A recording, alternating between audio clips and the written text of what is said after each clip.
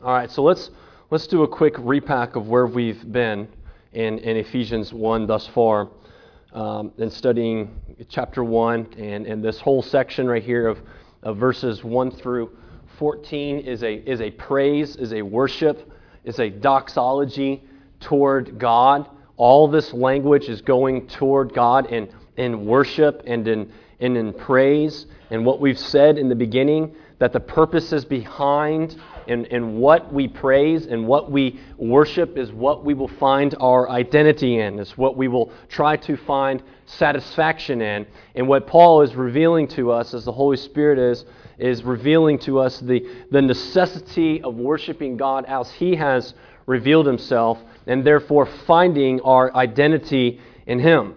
And in these massive truths that are being shown to us in Ephesians chapter 1, it is to move our hearts into worshiping God through Jesus Christ and finding our identity in Him.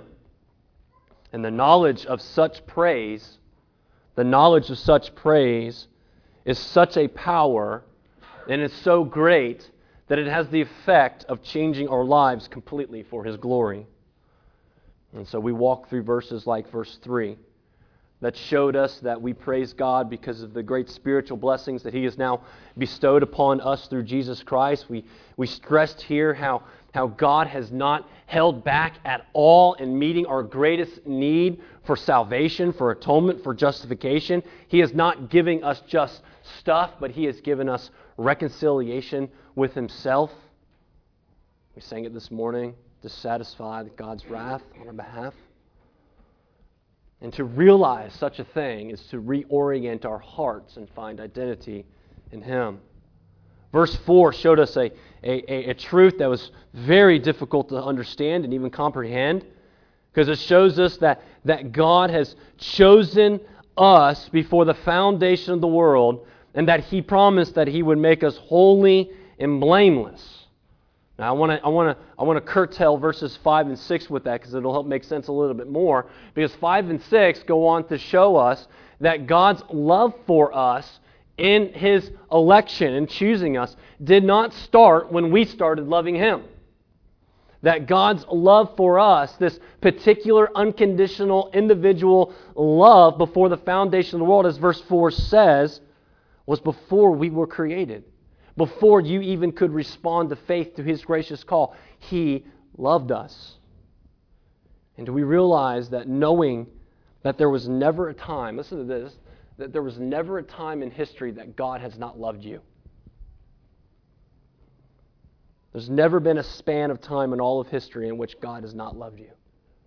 What kind of impact does this awesome knowledge do in our hearts and of believers? What it can do in our hearts now and this morning, and what has it done already in my heart, as I've been explaining over the last couple of weeks as well, what it's done for me. It sets our joy and satisfaction on Him, i.e., setting our identity in Him. And that's just election. It goes further in 5 and 6 talking about adoption. It's like as if Paul would just keep pouring it on. He keeps pouring on the goodness and the grace and saying that He has adopted us into His family. He has given us a new name. He has welcomed us to His table. He has loved us as His children. And He's bestowed upon us an inheritance and a name that is such as joint heirs with Christ. And then last week in verses 7 and 8, we covered the necessity of our salvation, the need that we had for our salvation, and then the means by which God has accomplished our salvation, and that was through the redemption of His blood, the redemption through His blood, the blood of His Son poured out on the cross. And it was in that redemption now that we have accomplished for us the forgiveness of our trespasses in the past, the present, and all of the future. And all of this, our election, our holiness, our adoption, our redemption, our forgiveness, is all by His undeserved, lavished, rich grace. And all of this is not only pointing to us what God has done, but it's being pointed to us to inform and to inspire our joy to be found in Him, i.e., moving us in worship for Him. When we find joy in Him, we worship Him. Worship always changes us. Always changes us. And once again, this is precisely why these things are being written for us this morning and every time we've gathered so far. And there's so many Christians, right? There's so many Christians. There's some probably even in this room this morning that don't even understand the experience here. Like, they don't experience or they understand the fullness of the blessings that God has given us and the fullness of the blessings and the joy that God has given us so richly in Christ. All of these things. And that this deep joy is not just for things for me to delight in because I'm a pastor, because I'm called to these things, or for the elders to delight in, but it's for all believers. So I came up with a goofy illustration to help us understand this. Let's just say someone gave you some tickets to the Braves game. And forget how you like the Braves or not right now. We don't care about all that. Blah, blah, blah. You got to go. You don't get to go to a Braves game. You can't afford the tickets. You can't afford the drive. Can't get up there. Right? Understand that. Yeah. But someone gives you tickets. And it's an opportunity to go. And you go to the Braves game. And you pull out some budget, and you go and you make it up there and you pay all the money for parking and all that stuff. And it turns out when you get in the stadium, you start heading to your seats. The person gave you tickets are field level seats right behind home plate.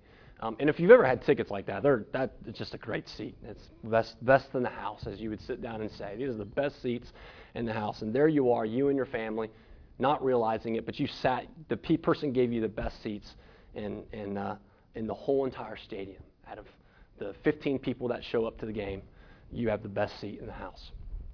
And as you're sitting there, of course, you enjoy the ball game.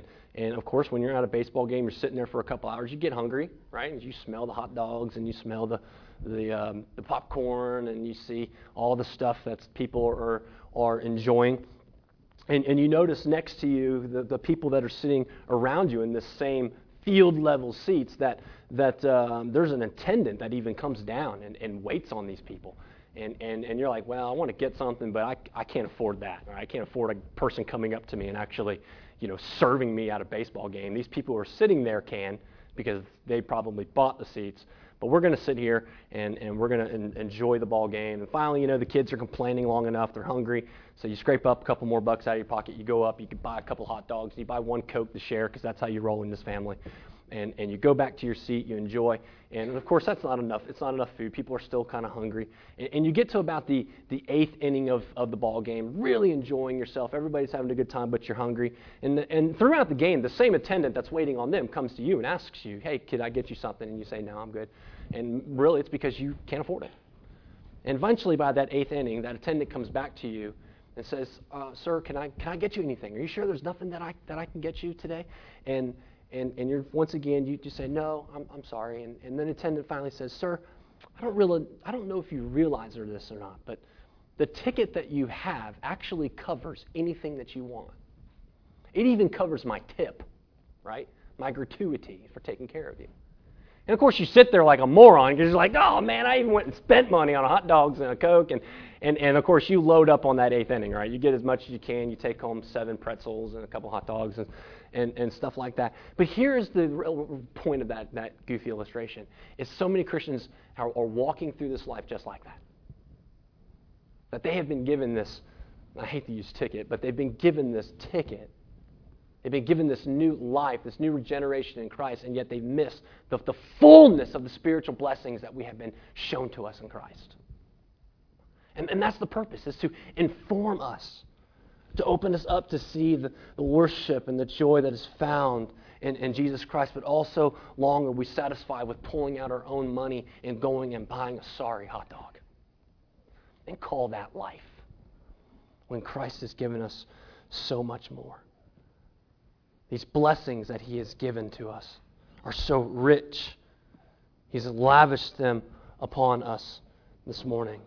And so these are the blessings that change us. It changes us the way that we pray. It changes us the way that we look at Scripture. It changes the way that we interact at church. It changes us the way in which we give. It changes us in the way that we love this world around us. It changes everything, every perspective of this life. Now let's read verses 9 and 10 together, our passages this morning. Ephesians 1, verse 9. Once again, which He lavished, verse 8, which He lavished upon us in all wisdom and insight. Verse 9, making known to us the mystery of His will, according to His purpose, which He set forth in Christ, as a plan for the fullness of time, to unite all things in Him, things in heaven and things on earth. Let's pray. Lord, I pray now that as we unpack Your Word this morning, as we look to these things, I ask that Your Spirit would lead us and would guide us. It would show us these greater joys, these greater blessings of the richness and the wealth that You have lavished upon us by Your grace. We would glory in our Redeemer for the great work He has done, even now in our hearts. I pray, Lord, that You would accomplish these things according to Your plan and Your purposes for us this morning. In Jesus' name, amen. So these are the truths that fill our heart, that change us, that reorient us. And in these verses, they do the same thing. So there's three things that I want us to see this morning as we look at this passage together. The first half of verse 9 is going to show us an emphasis on what God has revealed to us as a Christian. We want to see the emphasis of what is being revealed to us by God as being a Christian.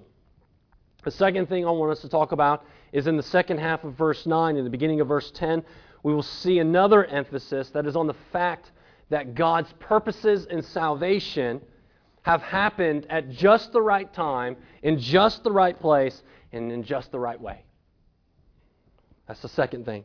And the third thing I want us to see this morning, in verse 10, the second half of verse 10, is the emphasis on the fullness of those purposes and blessings for us.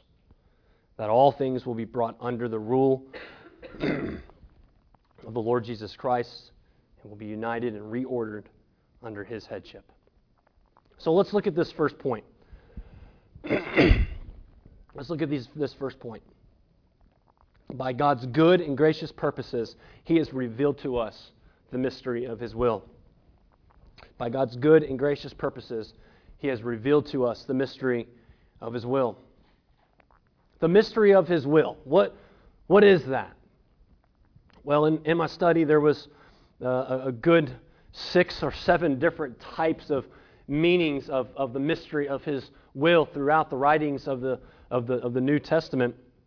I believe it was mystery. The word mystery is in the New Testament 27 different times, and 21 of those times have come from the Apostle Paul. But even though there's 7 different uses of that word, they all boil down necessarily to the exact same one.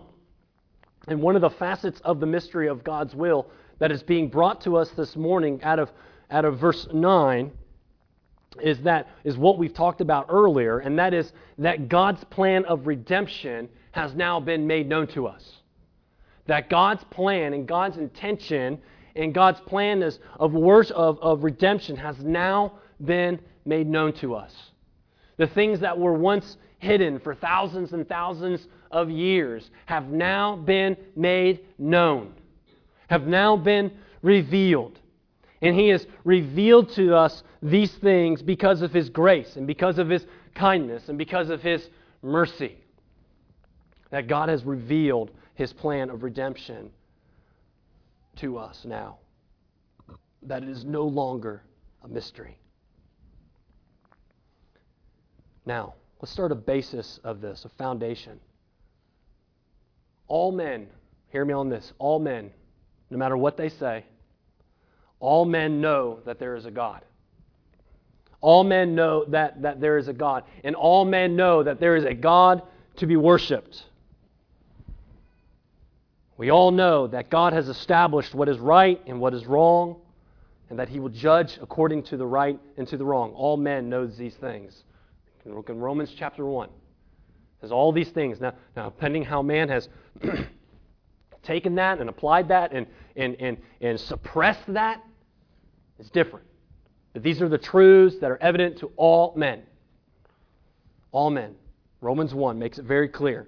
But also in the same chapter of Romans, it shows us that this type of knowledge of what is known by all men is not the knowledge of God's plan for redemption. It is not the plan of God's redemption. That knowledge is what has been revealed to us. God's plan, the mystery of His will, is a knowledge that has been revealed to us only by God's grace. Only by God's grace, particularly when the gospel is preached to us. Now I want to go a little bit further. Now, apart from the grace of God, announcing the truth of Christ to our hearts, making it known, revealing it to us, we would never been able to comprehend the plan of God's redemption. It would fall on deaf ears. It would only fall on deaf ears. Then it would still be a mystery to us.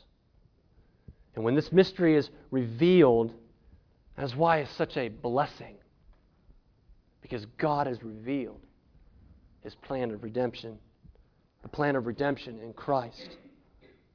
This is another one of those life-changing truths that we should never take advantage of or not take for granted.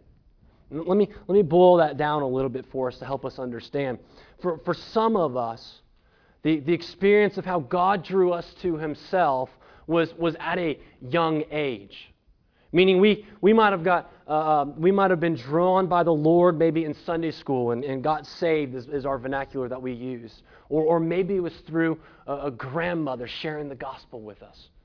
Maybe it was from a parent and we were at a young age when God graciously revealed to us exactly where you were as a child and His greater purposes of redemption revealed the gospel of His Son. Yeah, of course you were a kid.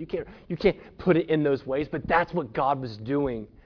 Revealing the gospel of His Son and drawing you to repentance and faith, wooing you to believe and have faith in the Lord. And the compelling of what we see in this text this morning, and this first half, or this first passage here, and this first point, is something that we should not take for granted. And we should never take for granted in knowing that the truth of God's revealing of work of grace in which He has done in us. Knowing and believing the gospel is what God has done for you, and it is a gift of grace.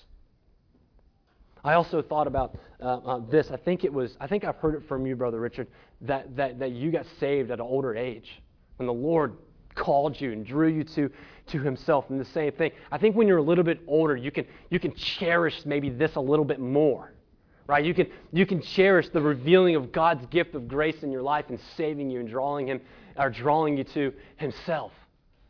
But some of us who got saved at a younger age, we don't want to take for granted. Even then, we don't want to take for granted because it's all by grace that God has revealed Himself. Last week I was corrected in quoting Bill, and really I was quoting Paul from 1 Corinthians 2:14. Says this. It says that the natural person does not accept the things of the Spirit of God, for they are folly to him. Listen to that. The natural man does not accept the things of God. They're folly to him. And he is not able to understand them because they are spiritually discerned. That they're spiritually discerned. You see, it's the Holy Spirit that reveals by His grace, by God's grace, these glorious truths to us. It's by God's grace that through His Spirit, He is revealing these truths to us, this redeeming plan to our hearts to help us embrace them and give us the faith to believe them. So no matter what our experience and how God has drew us unto salvation, this is why we are not to take it for granted, because it is God's work through His Spirit and by His grace. If you have ever shared the gospel with two people at one time, maybe it was a confrontational, you never met them and you just shared the gospel with two people at one time, two individuals. Is it just mind-blowing to think that maybe one of those individuals, if they did, hypothetically, one individual believed and the other one just said, this is garbage. This is hogwash. Folly. Right? Does it make you wonder? Does it make you wonder in a family maybe of multiple siblings that grow up in the church, why some embrace the glory of the goodness of the gospel and some just utterly reject and call it folly? Why is that? Why is that? Now, absolutely, we give the responsibility to man's sin, but in that spiritual blindness, it is by the Spirit that regenerates. It's the Spirit that reveals. It is the Spirit of God that makes alive anyone who professes Christ. Anyone. The dependence of the gospel message ultimately comes down how the Holy Spirit works. Right? The same two people, once again, they heard the same gospel, they heard the same message. It's the same person that shares the mission. Then what's the difference? It's the Spirit. And therefore, we should not take advantage or even granted how God has done that in our hearts. Something that changes us, that reorients us to worship and delight in the Lord. That's number one. Number two, by God's good and gracious purposes, He has brought His plan to pass at just the right time. By God's good and gracious purposes, He has brought His plan to pass at just the right time. Once again, this is verse 9 and 10. Now, there's something I want you to hear this morning in this phrase that's important for us to see and for us to understand. And so that when it says that He has set forth in Christ as a plan for the fullness of time, it means that God has set His plan of redemption in motion with the coming of Christ into the world for our redemption at precisely the right time. At precisely the right time. Now, we've heard the phrase wrong place at the wrong time. I think we've also heard the phrase right place at the right time, right? We hear it actually in the negative more than in the positive, because I think that's usually what happens to us, is we're usually at the wrong place at the wrong time more than we are at the right place at the right time. Well, the wrong place at the wrong time is exactly the opposite by which we see in this passage here. It is the right place at the right time, at just the right time, and at just the right place, and in just the right way. God, in His good and kind purposes, has brought His saving plan to pass.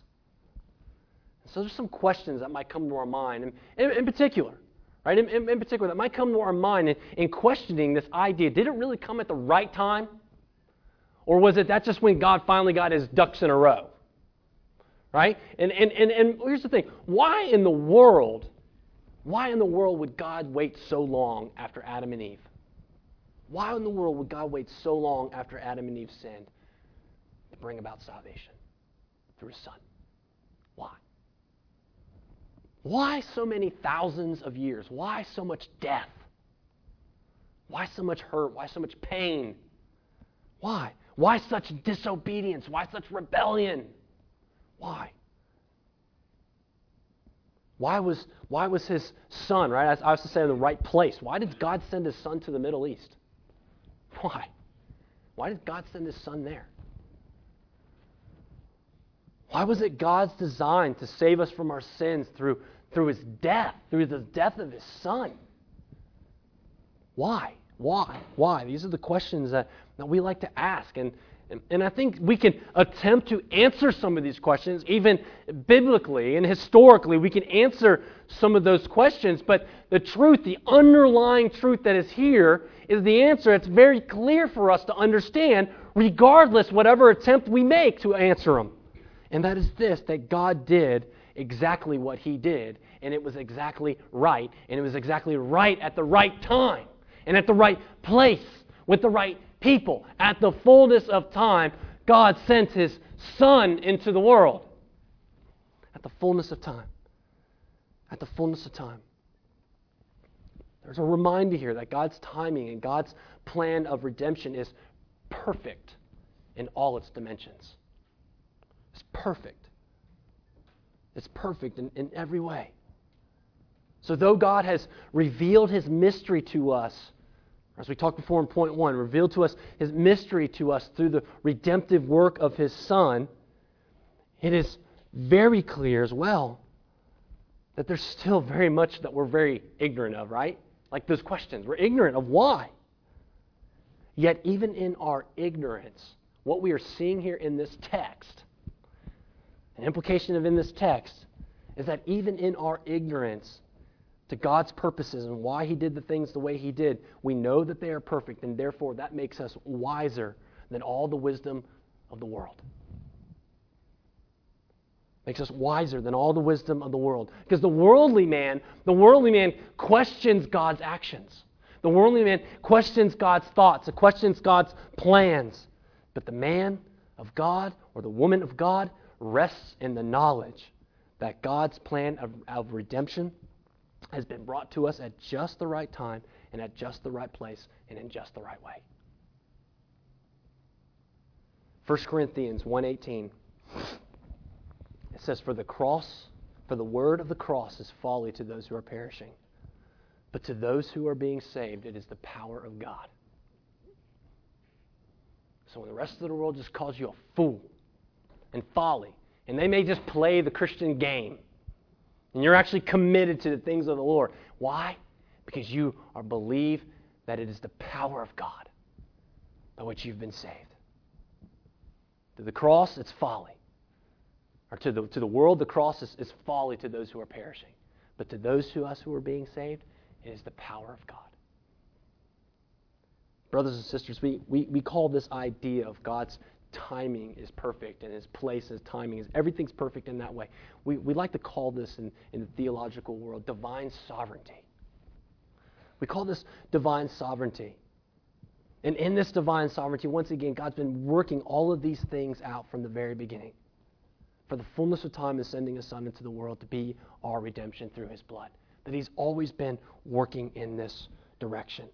And just as we believe in God's purposes and our redemption came about at the right time, at the right place, and in the right way, we must also believe in God's sovereignty, also His divine providence for our very own lives.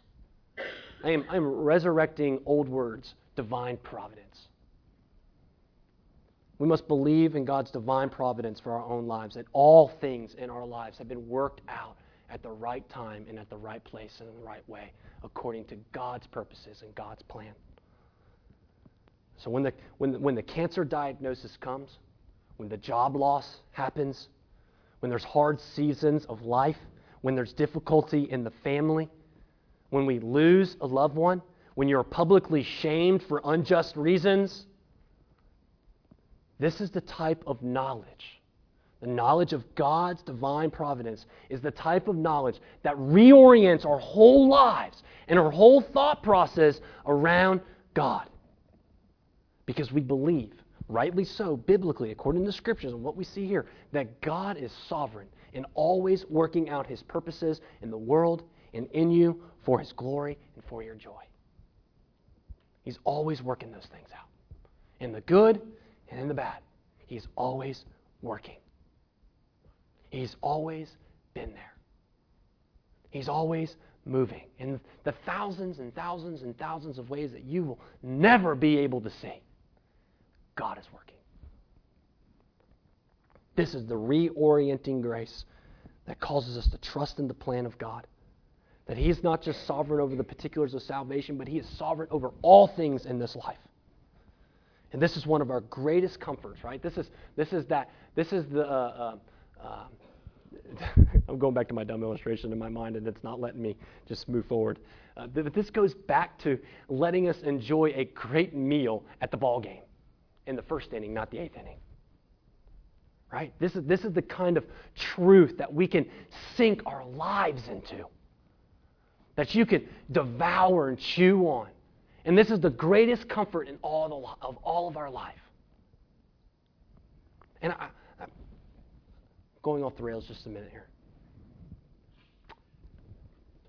Bunch of reasons why we don't want to trust this and believe this. But I think one of it is because we're so comfortable. We're so comfortable in this life. I mean, before the air conditioning kicked on, I think some of us noticed it was getting kind of hot in here. Right? We're so comfortable. We're so prone to be comforted. And so our brothers and sisters and forefathers who have gone before us firmly believed in God's divine providence. The loss of life was easy. Life was cheap. And yet they trusted in God. They trusted in God. We may not understand God's ways. We may not understand God's plans. We don't want to presume to. We want to trust in God's sovereign plans and His divine providence for our lives. Romans 11. Turn with me there. Romans chapter 11.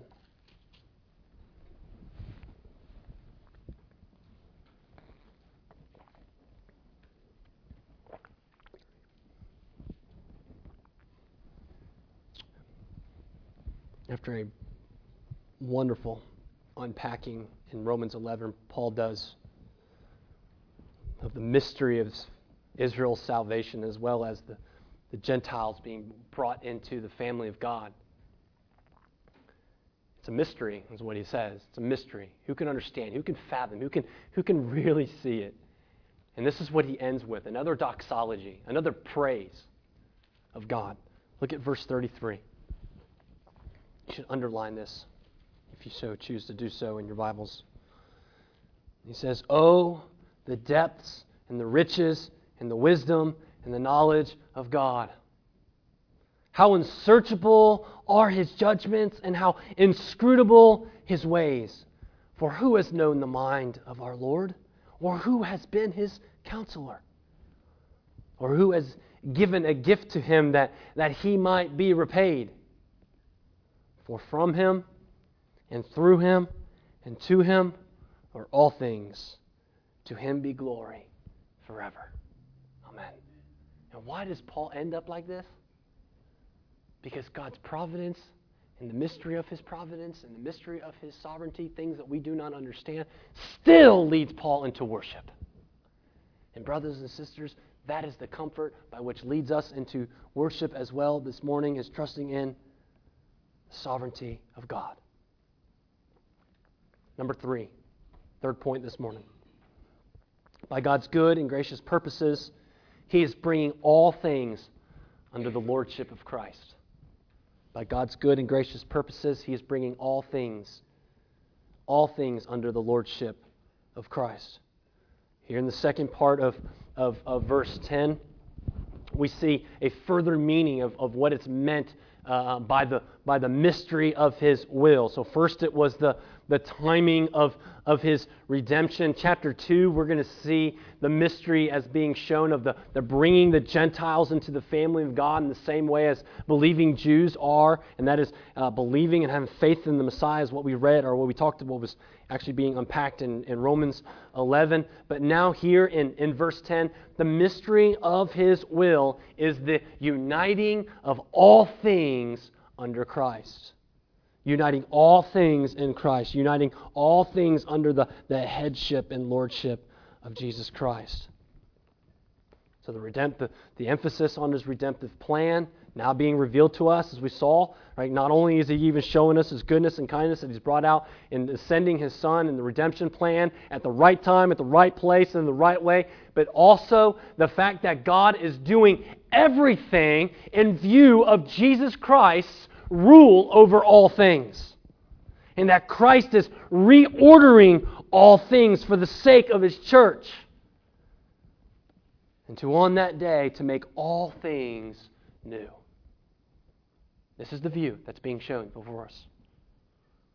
These are the grand purposes of God in all of redemptive history, is to unite all things under Christ. This is the end game. This is the end game. This is what God is seeking to do. This is what God is doing now. This once was a mystery, but now that Christ has been sent into this world, this mystery has now been openly revealed to those who are in Christ, now to publicly proclaim to everyone who will listen that this is the grand purposes of God. And once again, this is another grace. This is another grace of God that changes us. That no matter what happens, that God is bringing the whole universe under the rule of Jesus Christ. He's bringing all things under the rule of Jesus Christ. Let's go back to Romans now, and let's look at Romans 8. Back to Romans, and look at Romans 8. The cross, the pinnacle, the climax of all of history. Romans 8, the pinnacle, climax of all the Bible. I believe all the Bible is pointing up to Romans 8. And this is one of the reasons. Starting in verse 31. Listen to this. What shall we say to these things? If God is for us, who can be against us? He who did not spare His own Son, but gave Him up for us all, how will He not also with Him graciously give us all things? Who shall bring any charge against God's elect? It is God who justifies. Who is to condemn? Christ Jesus is the one who died. More than that, who was raised, who is at the right hand of God, who indeed is interceding for us. Who shall separate us from the love of Christ? Shall tribulation or distress or persecution or famine or nakedness or danger or sword? As it is written, for your sake we are being killed all the day long. We are regarded as sheep to be slaughtered. No. In all these things, we are more than conquerors through Him who loved us. For I am sure that neither death, nor life, nor angels, nor rulers, nor things present, nor things to come, nor powers, nor heights, nor depth, nor anything else in all creation will be able to separate us from the love of God in Christ Jesus our Lord. Oh, that's awesome. That's awesome. That's why this is the climax, the pinnacle of the Bible here. Why in the world can Paul say such things? Why in the world can Paul make such massive claims about us that nothing can destroy us? Nor sword, nor danger, nor nakedness, nor persecution, no famine, nothing can destroy us when we know it actually does. Why? Why can he say these things? Because the mystery of God is now being revealed to those who are in Christ Jesus, that all things will be united under the headship of Christ. And Paul writing Ephesians, writing the book of Ephesians to the church in Ephesus, Paul was imprisoned in Rome. Paul was under house arrest in Rome when he was writing these things with little freedom in this world, yet he was completely free as a servant to the master who had every power in the universe, and that everything would be in subjection to his master. To the very guard that was watching, to the one he was chained to, would be subject to Christ. To the commander of that guard would one day bow before the Lord and be subject to Christ. To the very emperor himself. To the very emperor himself would all be in subject to Christ. Because God is working all things to unite everything and to put everything under His Son. Now the question is, to us, can we see the comfort behind that? Can we see now the third inning, right? The third inning of now having some more to eat and to enjoy? The fullness of these blessings. Why Paul is in this doxology of praise here in Ephesians 1 for us. That nothing in this world that comes against you, no enemies, no governments, no wickedness, no sickness, no pain, nor even death itself, will all be in subjection to Jesus Christ. Will all be in subjection to Jesus Christ. This is profoundly comforting for us. And there's nothing in this world, sin, temptation, evil, wickedness, nothing that can come against you that will not at last be brought into submission under the headship and lordship of Jesus Christ. And so therefore it leaves us all here this morning with one choice. A choice to make here. Will we embrace the truths of God's grace and live and be comforted by them? Or will they be the very things that separate us from Him? And will then one day have to submit regardless? Apart from that comfort now, and apart from that grace, and apart from that blessing. That is the question at hand for us in trusting. Now, we're moving in our Christian calendar into the Passion Week. And today is what we would call Palm Sunday. And Palm Sunday recorded in Matthew 21, Mark 11, Luke 19, John 12. You can read those later and see the parallels there of those passages. And there's a connection here with Palm Sunday that I want us to see in each one of these points. Now, Jesus was coming into Jerusalem. You all know the story. It was leading up to his death on the cross and then eventually his resurrection, which we will celebrate this next coming week. And even though prophecy was being fulfilled in the triumphal entry of Jesus into Jerusalem, there was still such spiritual blindness of the people. There was still such spiritual blindness of the people because they were bringing in Jesus to be a conqueror, a conquering king, to restore Israel to its previous glory, and that is certainly not the case for the plan of God. The mysteries of God were not revealed. The mysteries of God were not revealed. They were hidden. They were unseen. Even at that point, even with the Messiah staring them in the face, it was unseen. Luke 19, which actually takes place right after the triumphal entry of Jesus. Luke 19, verse 40 and 41 says this. It says, "And when he drew near and saw the city, he wept over it," in Jerusalem. He wept over it, saying, "Would that you, even you, had known on this day the things that make for peace, but now they are" what? "Hidden from your eye." Why? Because even in the fullness of time, the plan of God was still being worked out. And it hasn't been revealed. John 12 even shows us even more of the blindness of even the disciples. His disciples didn't even understand. It says this, his disciples did not understand these things at first. But when Jesus was glorified, I love how John kind of does that, by the way. John just he fills us in. But when Jesus was glorified, then they remembered these things that had been written about him and have been done to him. The mystery was hidden. But now, in the fullness of time, the mystery has been revealed. And at this time of the triumphal entry, even in that specific moment, was right at the right time, at the right place, in the right way. Right? The fulfilling of prophecy we talk about. Everything was all according to God's purpose and plan for His Son. You remember several times throughout Jesus' life where He was hidden from the people. That the truth of who He was hidden from the people. They couldn't understand who He was. Why? Because this mystery was hidden. And then just at the right time, this was Jesus leading up to the cross. And the reason why He was going to Jerusalem was pointing to His Son to die on the cross. And this was setting for us the stage of what we're going to celebrate this week. What we talked about earlier, the redemption through His blood, the forgiveness of our sins. That this was all according to God's predetermined plan for His Son. Jesus knowing this, submitting and being obedient to the will of His Father.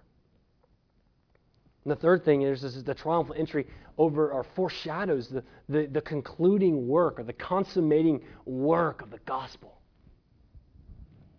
And that shows us that it's showing us a picture, a foreshadow of what we talked about in that third point, the uniting of all things. Because the way that Jesus entered Jerusalem, though riding on a donkey as a peaceful king, will one day be ushered back into His creation as a conquering king. And at that point, all things will be united under Him. The consummation of all things, everything will be united under Him, under His headship. All things in heaven and on earth. Everything.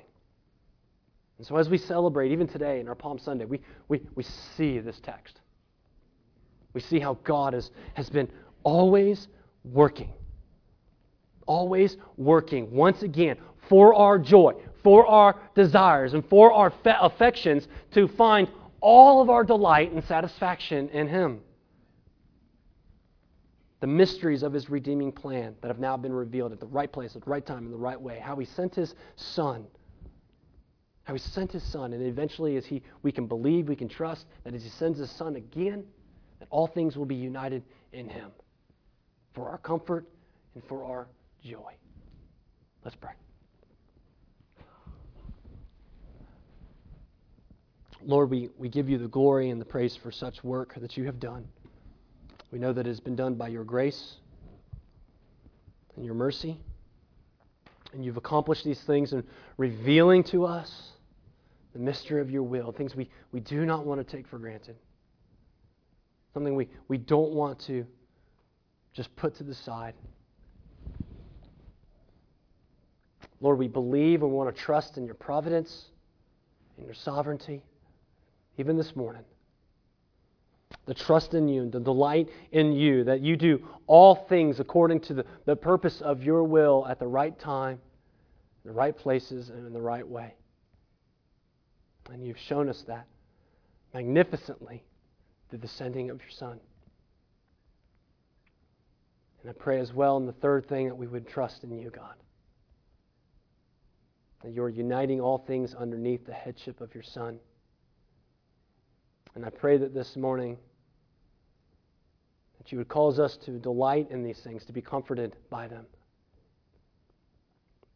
For the one this morning, Lord, where the cross still may be folly, I pray that You would do a work to redeem. By Your Spirit, You would give them the eyes to see the beauty of Christ and the cross, and the faith to believe. Lord, we give You the glory. Lead us as we respond. In Jesus' name, amen.